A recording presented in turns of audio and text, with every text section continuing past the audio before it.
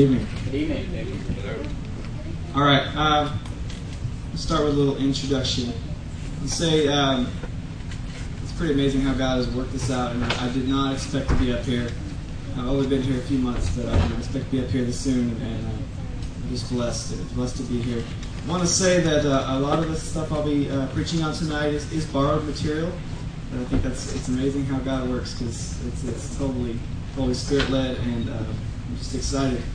I was listening to a message by Joel Stockstill not 2 days ago, but last Monday before that. Just like so evident in my heart that this is something I had to share with y'all. And I didn't know how. I talked to Eric that night. He's like, "Go ahead." And so we talked about it for about a minute, and it's amazing. You'll see how this is so cool, because it worked together really well. But what I do want to say is that something the Lord has been working in my heart for the last few months since I got here, and from the church in Fort Lavaca, Pastor Nathan's church, is just the importance of prayer. And it's so hard because we're so busy. But especially I think this is really appropriate for tonight, because the focus of Wednesday nights is to equip, especially Wednesday nights, is to equip ministers. And that's not just talking about the handful of guys that come up here and preach. That's talking about every single one of us, is it not? Yes. Amen. That's every single one of us is a minister. So I want to share this and keep that in mind when I'm reading this. It's a passage from a book called Why Revival Tarries, and it's the first chapter. It's an amazing book by Leonard Ravenhill. You'll hear Pastor Eric mention Leonard Ravenhill every now and then, but it's really neat. It's called With All Thy Getting, Get Unction. Does everybody know what unction means? Yes. Okay. I'm cognizant of my younger people. It means power. It means power in the Spirit. So it says the offense of prayer is that it is not essentially tied to mental efficiency. That is not to say that prayer is a partner of mental sloth. In these days, efficiency is at a premium. Prayer is conditioned by one thing alone, and that is spirituality. One does not need to be spiritual to preach.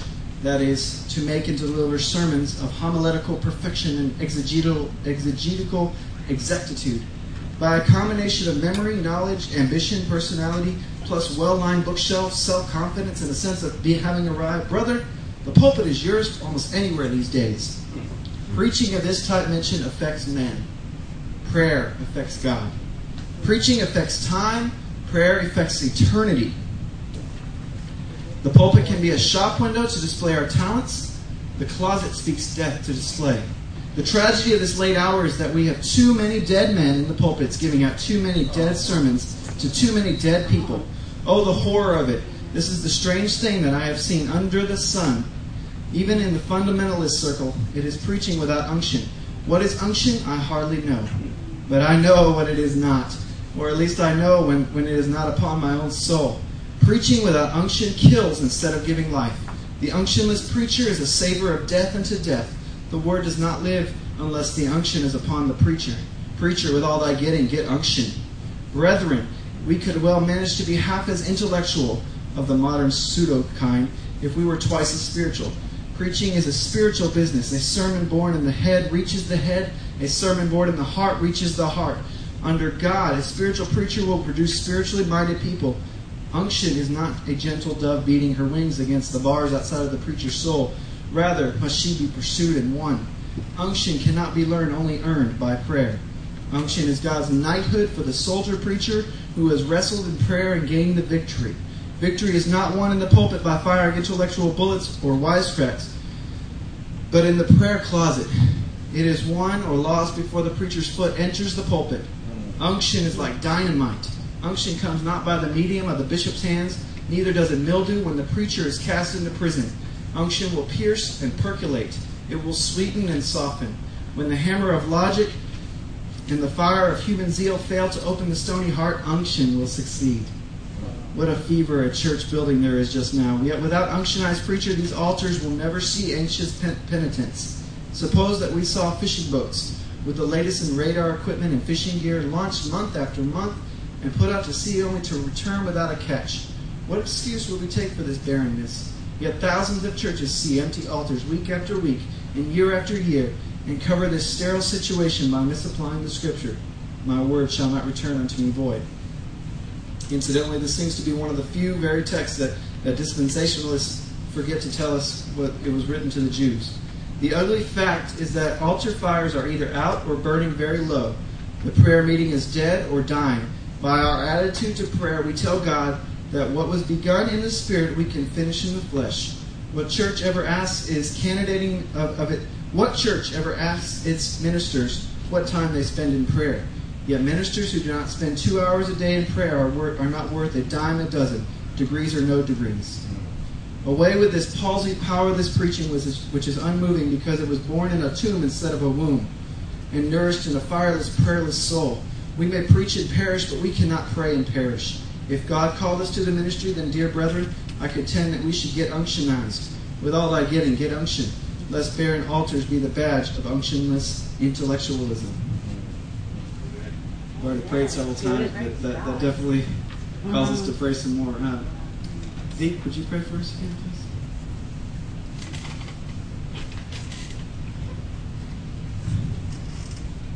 Father, we count it a blessing to be able to come into your presence and hear directly from you. Lord, may tonight your words flow through as Jacob. Lord, which is might and power. Lord, that our hearts might be forever changed. Lord, teach us concerning prayer, Lord. Lord, not that it's any kind of methodology or anything to it, Lord, but just communication and intimacy with you. Lord, teach us to be intimate with you and show us, Lord, and give us a burning desire in our heart, Lord, a fire that burns in our bones, just to be with you, Lord. Nothing more, nothing less, Father. May we praise your heart. Father, as we dig into your word tonight and as we seek to hear from heaven, Lord, we just ask that every distraction would be removed. We pray that you would just slice open our hearts and allow us to hear a message, Lord, that will leave us forever changed, Lord. Never to go back to where we were before we came into this building this night, but forever changed, drawn closer to your heart. Therefore, geared up and equipped to be revivalists, Lord. May we go out and infect this entire land with your love, showing them your love and your grace and your mercy that rescued us from darkness. Thank you, Jesus. Speak to us tonight, please. In Jesus' name, amen. Amen. The message tonight is entitled Revealing Holiness. It is July 13th, 2011. Like I said, it's pretty amazing how God worked this out. Judah, will you come on up? Like I said, Lord gave me this message, and apparently he was working similar things in Pastor Eric's life, because it's the same passage as what he preached on Sunday. It's Exodus 3. So, Judah, will you go ahead and read that? Read through the first sentence of verse 12.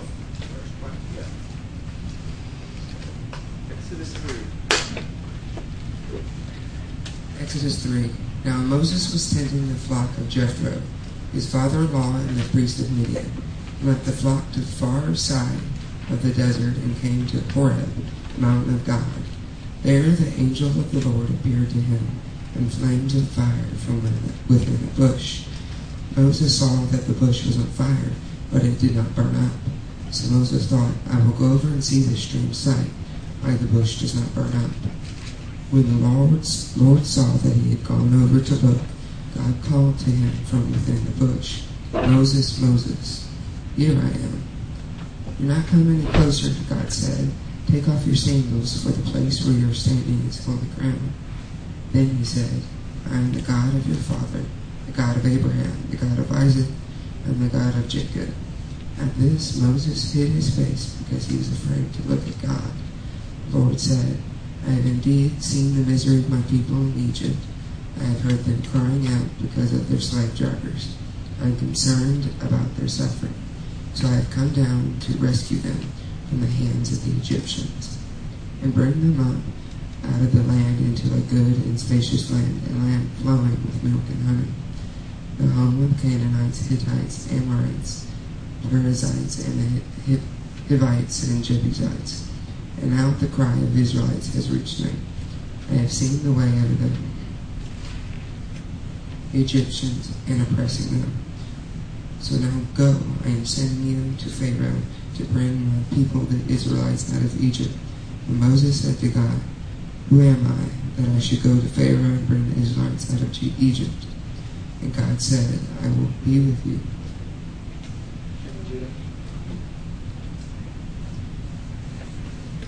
Yeah, I was a little nervous when Pastor Eric busted out Exodus 3 on Sunday. I was like, oh no, he stole my message. It's really amazing because there was very little overlap. It's like I'm preaching almost a totally different thing in a lot of ways. There's just very little. I mean, he was going a totally different direction, and I'm just amazed at that because I've never seen that much depth in this particular passage for sure. This is one of those ones you learn in BBS, and you kind of just take for granted the rest of your life. And a lot of Christians, they don't see a lot of depth in this, but I hope tonight we can get deeper. I know that holiness is a common subject in this church. It's because it's so powerful, and it's what the church now, in this day and age, needs the most. We need holy people to carry out God's instruction, His commands. And so it's really, we can't preach it enough, but I want you to know that my personal goal tonight is not just to preach about holiness, but to teach about how can we teach others about holiness? How can we reveal holiness and bring it to the forefront? Because that is what we need to do. I've been in church a long time, but I can remember even not much more longer than a year ago. You guys, who knows Justin Treaster in here? Who's met Justin Treaster? He's gone to Africa just a couple days ago. He's from the church in Port Lavaca, and he's a young guy, 20 years old. And I just remember just a little over a year ago, working as a youth director in the Methodist Church, and me and him went out to witness one night, and just as buddies, and we were talking, and we had gotten some arguments, and he was preaching holiness to me, telling me how important it is, and how ridiculous some of the church things that are going on is, not too far down the street from us right here, in the huge churches and whatnot. And I was just arguing with him. I didn't want to give up that 90% of the church is missing the point, and I didn't want to give that up. I had been raised. I've been walking in this too long to give that up. But the thing was, he didn't know how to really bring it home with me. He just kept getting our voices higher and higher. He didn't really know how to speak to me in love, but also use the word with power to bring that home to me. And also, just God was working that in my life, and He had to bring me to certain places of humility to fully see that too, which is similar to what He had to do with Moses. Okay, I remember my personal experience again, going back 6 years ago, when I was at 6-7 years ago when I was at Rice here in Houston, as a student. We had a powerful fellowship. It was really neat. It was something I was proud to be a part of. Campus Crusade for Christ. We worshipped and we prayed and we did Bible study. We did all that. We prayed a lot, and that was one of the big movements for our fellowship. Is that we began among all the other fellowships in the body at Rice. We began a 24/7 prayer movement, trying to make it at least once a semester where we would set 24 hours and sign up and go to a certain room and just pray for the salvation of the lost at Rice. Pray that the wickedness would stop and all this. And I remember it was powerful. It was really neat. It was the Holy Spirit led. But at the same time, I remember there was one guy who stood up and he preached. He prophesied. He said that if you guys will just for the next few weeks before, there was this huge party at Rice every year. It's total debauchery, total wickedness. Very little clothes, just really gross. And he was very sincere. I remember him prophesying that if you will seek the Lord with all your heart and pray and come out. I forget what the specifics were, but we were supposed to pray in the mornings and meet together and walk around the middle of the campus and just seek God with all our hearts and pray that He would end this terrible thing.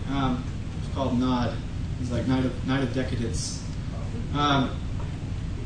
that party would stop somehow. And we believed it. We really believed it. And I also remember that in my personal life, that there was nobody preaching holiness to me, nobody teaching me what it meant. And I was not walking out holiness. I was believing God for great things. And I was praying and praying and praying, but yet living a totally different life on the other parts of my time, and not trusting God in that. And so, I mean, what right did we have to be disappointed when that party was not canceled? When, and we were. A lot of us were disappointed. We were disheartened. But we were missing some of the points. And so tonight I just want to teach about this passage and how it relates to holiness. Again, this message is Joel Stockstill in Bethany, a great preacher. But he teaches, there's 3 elements here in this passage. And I want to discuss. Let's begin by talking about the first one. The first one is the bush. Pastor Eric talked about the bush on the bush on fire, and how it had seemed that it had an endless source of fuel. It didn't need the bush as fuel. It didn't consume the bush. Well, what else could the bush represent? Can anybody give me an idea? What else? God coming down and coming to Moses in the bush. What else could the bush represent? What else Power. is it? Power. Okay.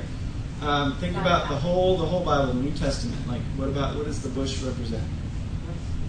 What is a bush like? Or what is a bush? It's a tree, right? So it's a form of a tree, right? So the bush can represent the cross. Okay, so think about that. The bush represents, the medium through which holiness comes, which is the cross. And holiness, plain and simple, holiness begins at the cross, begins at the tree. I wish I could preach that more strongly. I wish I could just yell it like a I wish I could just get in people's faces, And I actually thought about doing this, like having people stand up and just seeing who could preach it the strongest.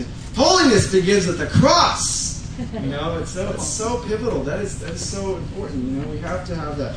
And it's neat to see that in the Old Testament. It's neat to see that. I never saw it before. Many Christians try to remove the cross from holiness, or they try to move it out of the way. They try to substitute it for other things. My good friend Thomas. He's kind of like my Matt to Pastor Eric.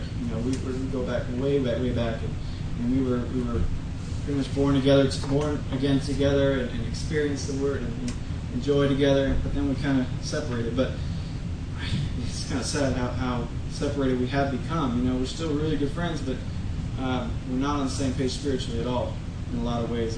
Just a couple weeks ago we were having an argument about holiness, about how important it is, especially for people in the ministry, especially people who are laying hands on other people or praying for, or how important it is to have holiness, not to be a hypocrite. And one of the things he brought up was just broke my heart, was that, everybody's got sin. Everybody, even your pastor, because he doesn't know Pastor Eric yet. And I know Pastor Eric has sin. Even your pastor has sin. You don't know what's really in his heart. You don't know these things. And I'll give him that. But then he went on to say, I even met this guy that he's not a Christian at all. He just lives a very devout lifestyle. He just lives, just very clean. He's cleaner than most Christians I know. And, yeah, that's true. But he's missing the total point, which is what I was just screaming just a minute ago. Holiness begins at the cross. You cannot have holiness without the cross. Yeah. So, there's just no way around it. And we have to be convinced of that in our minds and our hearts. I don't know how long ago. It was about a year ago, maybe a little over a year ago. Tiger Woods got into that big scandal. And he came out a few weeks after that, he said that, I figured out why I messed up so bad. It's because I've forsaken my Buddhist roots. Oh. Yeah. And I want to say, you almost got that right. It's because you have those Buddhist roots. You need to uproot those Buddhist roots. You need to plant the incorruptible seed of Christ. You need to take that prideful, sinful flesh and crucify it on the cross. And that's where you can begin. Because The truth is, you can teach discipline to the mind, but you cannot sanctify, you cannot circumcise the heart without going to the cross first. And it was like that. It was like that for Moses. The cross first, true holiness. Moses was, in the desert, or he was. We talked about him going to Ahar. He came to, what was the definition of Ahar? Anybody remember? Let it fall. What else did we say about Ahar on Sunday morning? Anybody? The barren mountain. Barren, okay, that was Horeb, barren mountain, and then Ahar. What else can Ahar mean? At the very edge. At the very what? At the edge of the end of everything. Okay, he said at the end of your. Anybody remember your end of your rope? Yeah, that's when you come. So there's not a whole lot of text here to give us a real good picture of what Moses was going through, but he was at the end of his rope. Is what we can take from that. He had been 40 years, and after he had left Egypt, he did everything he knew. And he was going somewhere to find something, and he was broken. There's no other way to say it. He was broken. He was. Joel Stocksell says he was at the Backside Hotel. Backside, he was out there, and it's verified in the Scripture. God rejects the proud, but He gives grace to the humble. So this is another good example. The second element of this passage, verse 2. Read that. There the angel of the Lord appeared to him in flames of fire from within a bush. Moses saw that though the bush was on fire, it did not burn up. Is it not that we should be attracted to those who are on fire with the Spirit of God? Yeah. Shouldn't we be attracted to those? Yeah. It makes sense. I mean, we're taught that, and we believe that. It's a very hard thing to do, because sometimes you feel like, I'm not that attracted. I'm not drawing people. I'm not drawing the lost like I really want to, and that's our goal. That's what we're aiming for. We want to draw the lost in and get them into a full relationship with Jesus Christ. Jesus said that He would baptize us in fire, so we are supposed to have this fire. Now, another frustrating thing for me is you see on the only place I get my news now is Yahoo, I guess.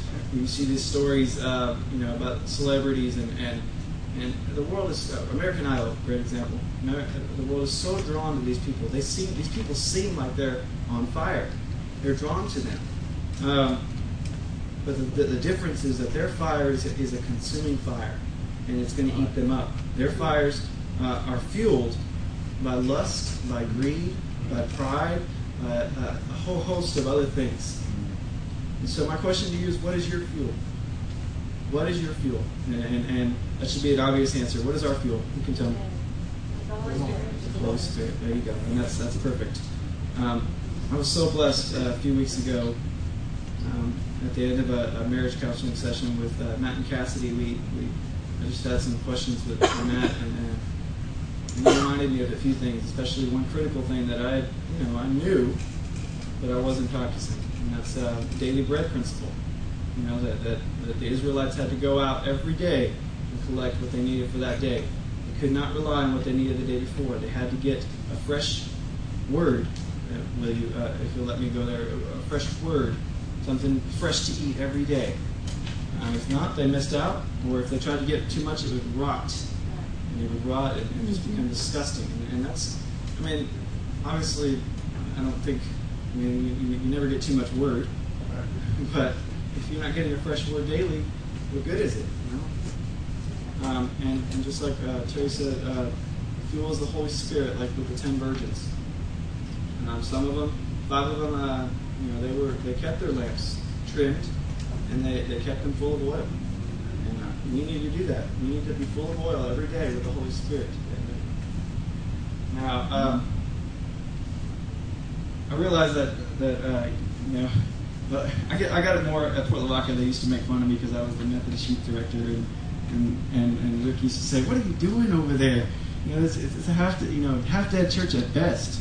And he used to tease me all the time, and I knew in my heart of hearts he was right, and I definitely know him now.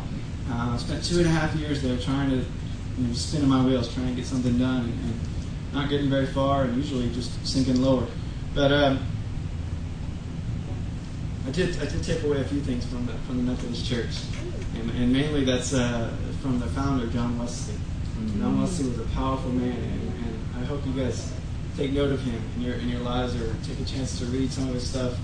One of the things he said that sticks with me is that people asked him, "How do you do it? How do you preach so fiercely?" He would preach anywhere. He was excommunicating from all the churches. Just like today, he was put out. There was one story. Let me share another story before I get into the quote I'm going to share. I just heard this the other day. He couldn't preach in his home church. He was excommunicated, and so he went and he preached on his own private property. The only place he could preach, which was on his father's grave. And he preached with power. That was his. That actually belonged to him. But he said, when asked how he did it, he says, it's very simple. I light myself on fire every single day, and people come from miles away to watch me burn. That's powerful. The bottom line: the world is not interested in religion, in telethons, in begathons, men wearing fancy suits, or women with pink hair. They're not interested in that. Just like Moses had seen, I'm sure in 40 years he must have seen other bushes on fire. He probably saw a lightning strike and a bush catch on fire or something. I'm sure he saw in 40 years you're going to see that, especially in a dry, arid place. But, the world has seen our flakes and scandals, and they need to see something real, something that's burning with an eternal fuel. The last element I want to talk about is the ground. Let's see, let's read that. So Moses thought, I will go over and see this strange sight. Verse 3, why the bush does not burn up. When the Lord saw that he had gone over to look, God called to him from within the bush, Moses, Moses. And Moses said, here I am. Do not come any closer, God said. Take off your sandals, for the place where you are standing is holy ground. So the ground was holy where God was, and it was like a circumference around him, and that's what happens when you have the cross coming together with the Holy Spirit fire. It affects everything around you. It creates a circumference where people can feel it. People can, they're going to know. They're going to know without words. You're not going to have to preach. They're going to know by your lifestyle. Amen. But God said to Moses, you must remove your sandals. And the sandals is what I want to focus on for a second. What do the sandals represent? Think about it. Sandals go everywhere with you.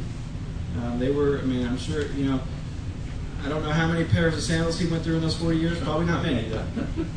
But they went everywhere with him. They might have been even the same pair for all we know.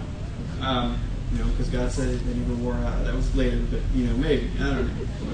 Let's see. But they represent your past. They represent the ugly things in your past and the things that you have done. Because they were there as witnesses. They saw those things. They were there. You took them with you. And so God had them take them off. They also act as insulation between you and the holiness of God. They represent that. So your past represents an insulation between you and God, and you have to get rid of that. They even represented Moses' murder. They could represent, it says later that he did not circumcise his kids. That gives us a hint that maybe he wasn't living up to the fullness of what it meant to be Jewish and his calling, his heritage. So whatever they represented the bad things in his life. See, we know that God says, I love you. I want to fellowship with you. But he also says you must get rid of your past to do that. You must come into my presence. You must be willing to give it all up and get rid of your past. One reason some do not get saved is because of their past. They love their past. They love the sin that they were in. You got to be real careful. If you hear somebody talking about and relishing the sin of their past, the things that they used to do, you got to be really careful and stay away from those. I think I didn't have a chance to look this up, but I'm pretty sure Proverbs calls that person a fool. Or at least it lacks wisdom for sure. God says to us, you cannot be who you were and be who I've called you to be. You cannot stand in BC and AD at the same time. You cannot do it. It's just impossible. At the cross, we must remove our sandals. Nothing from our past will squeeze through the narrow gate of the cross. We can't bring anything with us, anything from our past. We have to give it all up, and we have to trust God in every way. Verse 5. Let's see what happened. Do not come any closer, God said. Take off your sandals, for the place where you are standing is holy ground. And he said, I am the God your father, and the God of your father, the God of Abraham, the God of Isaac, and the God of Jacob. At this, Moses hid his face because he was afraid to look at God. What happened when he did remove the sandals? What happened when God told him to do this? We assume he took them off. So, what happened? What happens next? God spoke to him. God spoke to him, but what did he say? What is He told her you're standing on holy ground. that? He realized that he was. Yeah. Okay. He realized. He told him that before he took off the sandals. Then he said in verse 6, I am the God of your father and the God of Abraham, the God of... So he revealed himself to Moses. Before that, maybe Moses wasn't exactly sure what this was. But this is when, once he took off his sandals, he laid down his past. That was when he got the full revelation of who God was and who he was talking to. And then he hid his face. That's a good hint there. He hid his face because he was afraid to look at God. When we remove our sandals, we get great insight into who God is and real fellowship. The world cannot get this stuff. People who are not willing to remove their sandals cannot get this insight. God is always going to be at arm's length. He's going to be distant. And a good example of this would be, say, take Oprah. Oprah, she believes she's a follower, of the way or whatever. I'm not sure exactly what, but I know that she has rejected God. And she said that at one point in her life, she was in church, and she heard that God was jealous of her, is what she heard. She heard that God was jealous of her. And she said, I don't want to serve a God who's jealous of me. And she told him this, and she was deceived. And I think it's probably because she wasn't willing to give up her past. She wasn't willing to let go and really be open, and really, she wasn't broken. I don't know. I mean, that's so hard for me. I mean, how can you miss that? I mean, how can you think that God would be jealous of a man? But she was deceived, and trust me, I know I've been deceived. I mean, I'm not picking on just her. I've been deceived. And just like that song said, we've been deceived too long. It's time to move on. It's time to take back what the devil has stolen. But when the sandals are on, the deception comes more easily. My final point in this message tonight is that holiness reveals God's heart for the lost. And this is about the only part where Pastor Eric's message kind of overlapped with mine. And it's kind of funny how it worked again, too. He talked about how few of the missionaries go into dangerous places like the Muslim world. He said only 2% go into the Muslim world out of all the missionaries.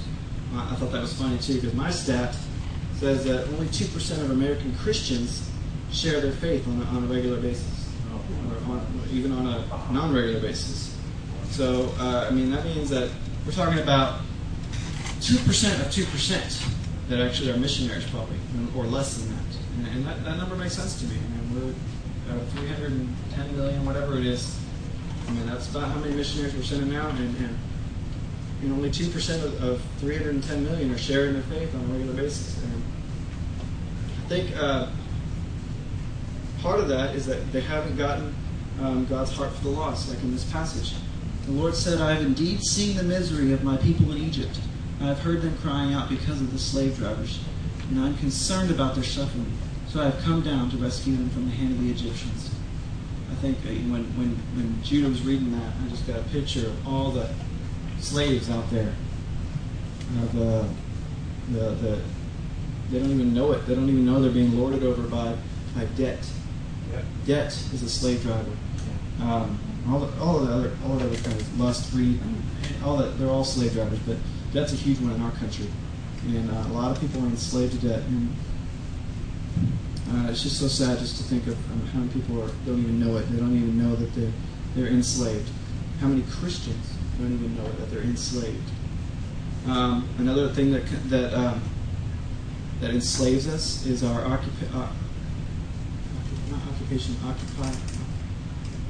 our focus, our intensity. We're on things like movies and TV. Preoccupation. There you go. Before the occupation. I have written here, we are so consumed with movies and TVs and other things that we miss it. We miss the whole thing. It's funny that word consumed. Again, gives you the imagery of fire. Fire consumes. And those things are consuming our lives if we let them. I'm guilty as all. I had to give up watching a show a few weeks ago that is pretty harmless. Doesn't have any, anything. I think most of you guys would be fine with watching it, but I just had to give it up because it was consuming. It was starting to take over my mind, and I was starting to think about it almost more than, probably even more than the Word during the day. So I just had to give it up, and it's hard because I really liked that. It was a long series, and I only got a little bit into it, but I was really enjoying it. But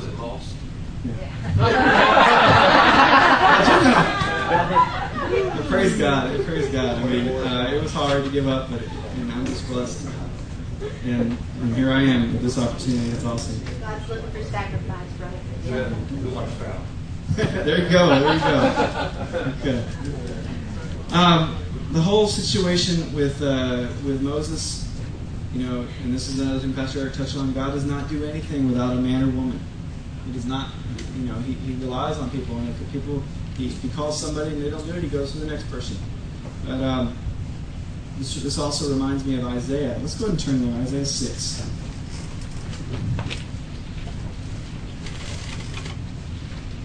When you're there.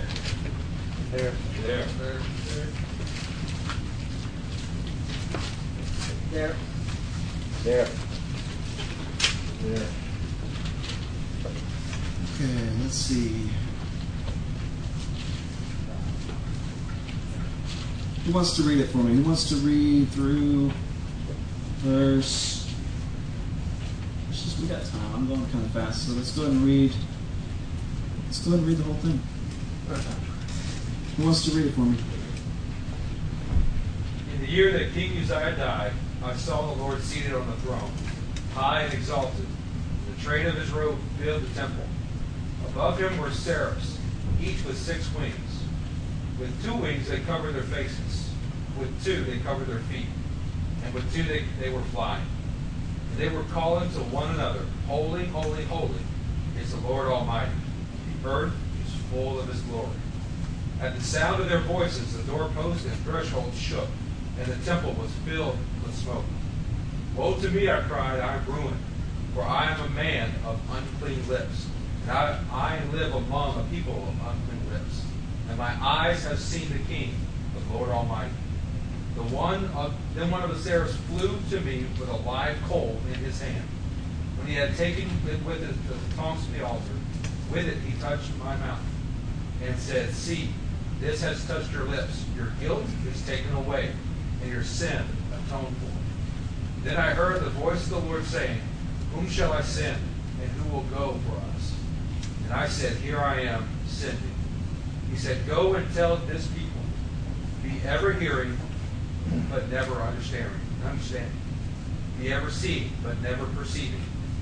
Make the heart of this people callous. Make their eyes dull and close their eyes. Otherwise they might see with their eyes, hear with their ears, understand with their hearts, and turn and be healed. Then I said, For how long, O Lord?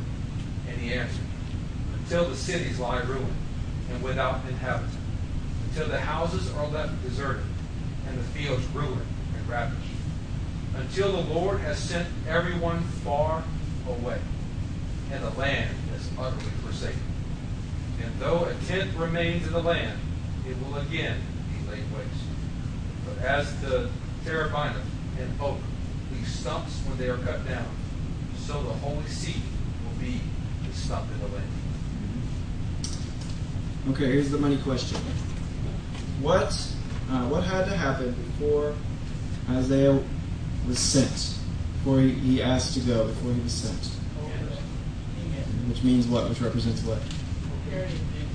He was sanctified. He was made holy. So that's the key I wanted you to get out of there. That we have to be holy before we're going to be sent, before we're going to reach the nations. Go ahead and turn, since we're on Isaiah, go ahead and turn over to Isaiah 35, verse 8. There. When everybody's there, Justin, will you read that? Stand up and read it loud.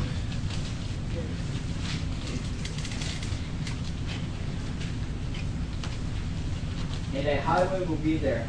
It will be called the way of holiness. The unclean will not journey on it. It will be for those who walk in that way. Wicked fools will not go about on it. No lion will be there, nor will any ferocious beast get up on it. Okay, you can stop there. Just run the first verse. Highway will be there, and it will be called the way of holiness. I want you guys to, you don't have to close your eyes, but picture a highway. It's not that hard. You live in Houston. Plenty of them. Picture just the one side, just one side, and we're going in one direction. I think of when I think of this, I think of saying holiness is a highway. It's not a destination. You're never going to arrive. You're never going to arrive at a destination in holiness. You're going to be on that until this life passes away and we receive our resurrected bodies. Then we'll reach holiness. I think of a story that's familiar to us all. It's the tortoise and the hare. They were on a race, and let's just for illustration's sake, let's just say they were on a highway or on one single road. Okay, and what did the tortoise do? Stayed on it, right? He stayed focused. He was slow, but he stayed focused, and he won the race. What did the hare do? Sped ahead. Sped ahead, but what else did he do? Got off the road. Okay, so what did he have to do to take a break? Get off the road. Stop. Overconfident. Yeah, but he also had to get off the highway, right? He probably had to. He went over to a tree or whatever, and took a nap. Okay, so he got off the highway, and we can't do that as Christians. We have to stay on the highway. The bottom line is, if you ain't holy, you ain't His. Okay, so don't be deceived. Scripture says, "Do not be deceived. If you're in sin, you will not inherit the kingdom of God." Especially the sins that they list. But I mean, it doesn't play around. The best part about this, though, about holiness, is that holiness forces a reaction in the lost.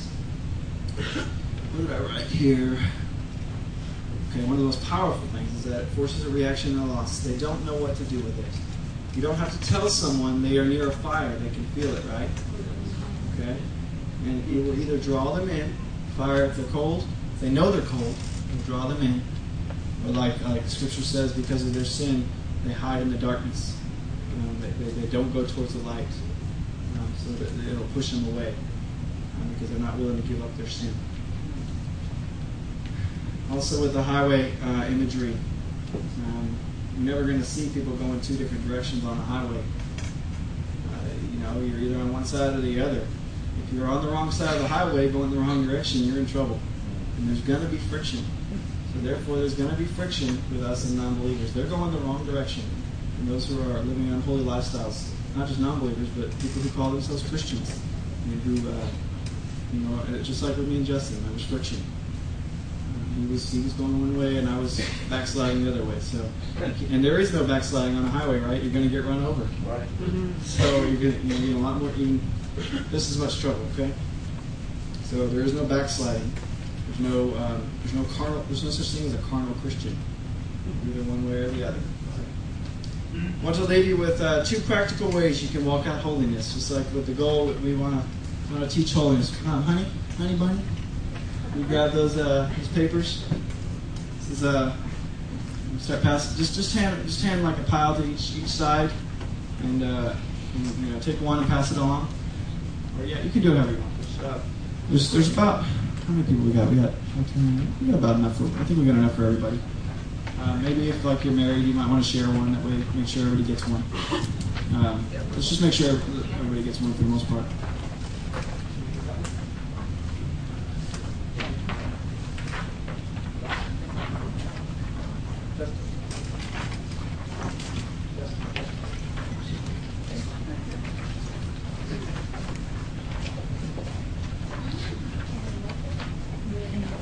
going to need one too, actually.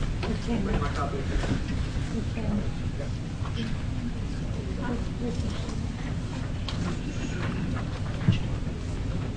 And I'll need a pick too. Look, right by your hand. Ta-da. Okay, did pretty much everybody get one of these? Let's wait until everybody gets one.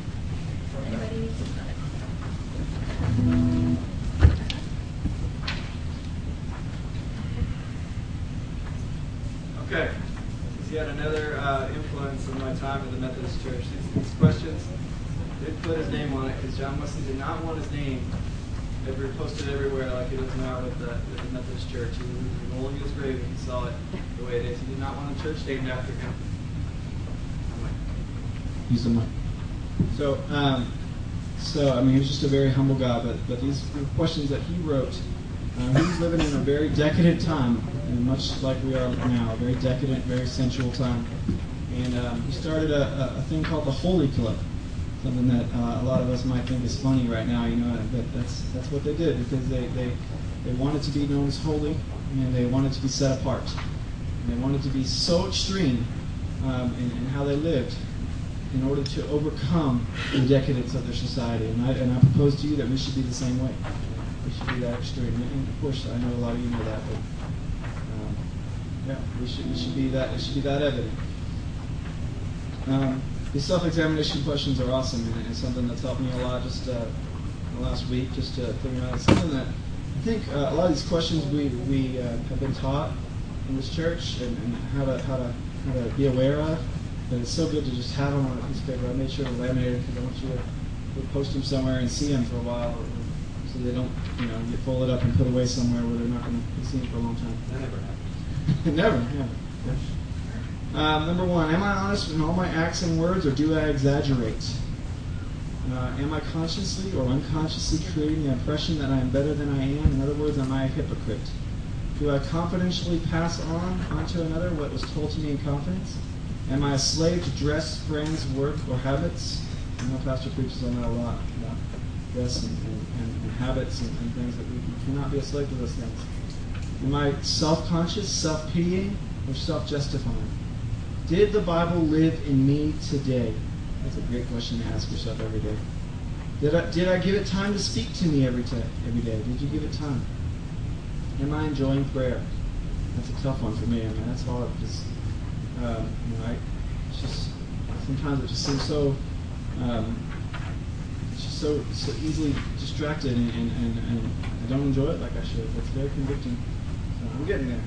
When did I last speak to someone about my faith? Do I pray about the money I spend? It's a real good one, especially what we were talking about earlier with debt and everything. Do I get to bed on time and get up on time? I think that's a typical question for a lot of us. Do I disobey God in anything? Do I insist upon doing something about which my conscience is uneasy? That's a real good one. That's something we've got to be very careful about. We tend to push through things like Balaam did. We tend to because we tend to say, no, that's not for me. That's not something God would have me do. But then, but let me pray about it. Let me go ask God. Make sure it's not for me. And then you know what happened with Balaam. If you don't, you need to go read that story because God gave him what he wanted eventually. But then he experienced the wrath of God because of it. That's happened in my life many times. Let's see. Am I defeated in any part of my life? Again, that's Pastor Eric says that a lot, or preaches on that. Am I jealous, impure, critical, irritable, touchy, or distrustful? How do I spend my spare time? Am I proud? Do I thank God thank God I am not like other people, especially the Pharisee who despised the publican? Is there anyone whom I fear, dislike, disown, criticize, or hold resentment toward, or disregard? If so, what am I going to do about it? Do I grumble or complain constantly? That's another really hard one. That's Philippians 2, I believe 14. It says, "Do not argue and do not complain." And the end result of that is if you learn how to not do that, then we're going to shine like stars in the heaven. That's what that allows us to do if we can get over those things, especially in the workplace. It's hard to do. Is Christ real to me? So hope you take those questions seriously. Something applicable that you can go home and put on your fridge or do whatever to practice out. The last thing I want to share with you, and this is something that means a lot to me, is in order to be holy, you have to be really able to and willing to listen to God. You have to be willing to hear His voice. And it's something that I fought with so long. I was just trying, thinking that if I just prayed more, I could hear more. But I wasn't being obedient. I wasn't being obedient with the things He gave me. And so I came across a song by Michael Card. It was kind of like an old Gregorian hymn. It was, he was just chanting. It was really pretty, but it says, "Why won't you listen?" And the song just spoke to me a lot. And I kind of took it and I put it to a guitar medley. So I'd like to share that with you. So why don't you listen to me?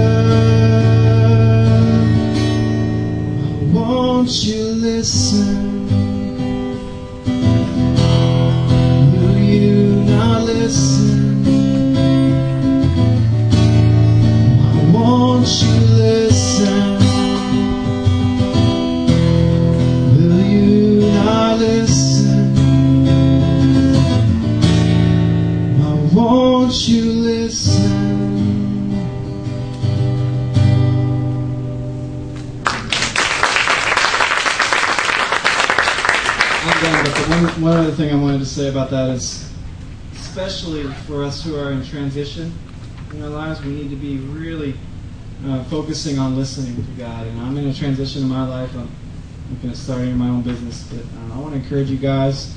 I know there's a few of you out there that are looking for work, especially have your ear open and be listening. And don't go anywhere unless you know for sure it's the Lord leading. Don't go because the salary's nice. Don't go because the job's nice. It's what you always wanted to do. Okay? That's key. Yeah. You look for a bush that's on fire but not being consumed, and then you know it's the Lord's will. Y'all feel like y'all know Jacob a little bit better? Yes. Yeah. We've known Jacob for quite some time. He's been here for about 3 months or so. But I think since our early days of going to Mexico, we met him on quite a few of those mission trips. And it looks like over the course of time, the Lord has blessed us with he and his wife's presence among us. So y'all blessed tonight? Yes. Amen, amen. One correlation I was thinking about whenever he was preaching is that whenever you have man's fire, it consumes. Whenever you do something that's birthed out of the flesh, it will rob what is in was the life that's within that substance. So you make a decision, you step out and try and do something on your own strength. You begin to see that it's robbing of life, and God's presence is not in it. It will turn into nothing but a pile of ashes. But you guys know from last Sunday that God is able to take those ashes, take your past, take things that you may do in the present, and turn them into something beautiful. And I want to encourage you guys, whenever y'all preach on Wednesday night, no one man owns the Bible. No one man owns messages that come from it. What you're sharing is your interaction and relationship with God's Word. And that's the way that you preach. So, we all blessed by Him? Yes. Relationship with Him? Amen. Hey, let's pray and close tonight. If you guys could stand on your feet. And like I mentioned earlier, a lot of times what you experience as an individual, what's going on in your life. Zeke, probably for the next 12 years, we're going to say this over and over again. It's not about you. I love that message. That's actually incredible. And the thing that Jacob was bringing up tonight is that God will bring us to that place where it is empty. It is devoid of everything you can put your own trust in. And bring you to that place where you can finally not be distracted and pay attention to what God is truly trying to call you and tell you what to do. So these little distractions that come up during the day, you guys might have had some today, or you may have them tomorrow, whatever it is. Take a step back. Try not to be totally consumed, that you're being robbed or your time is being depleted or these little things are taking stuff out of your bank account. Step back and ask the Lord, what are you trying to speak to? Where is your voice in the middle of this fight? Because Lord, I know that if I put my trust in you, what I have will not be consumed. And what I do not need will be. Yes. Amen? Amen. Amen. JJ, pray for us. God, we thank you for your word. It's living and breathing and it's active, God.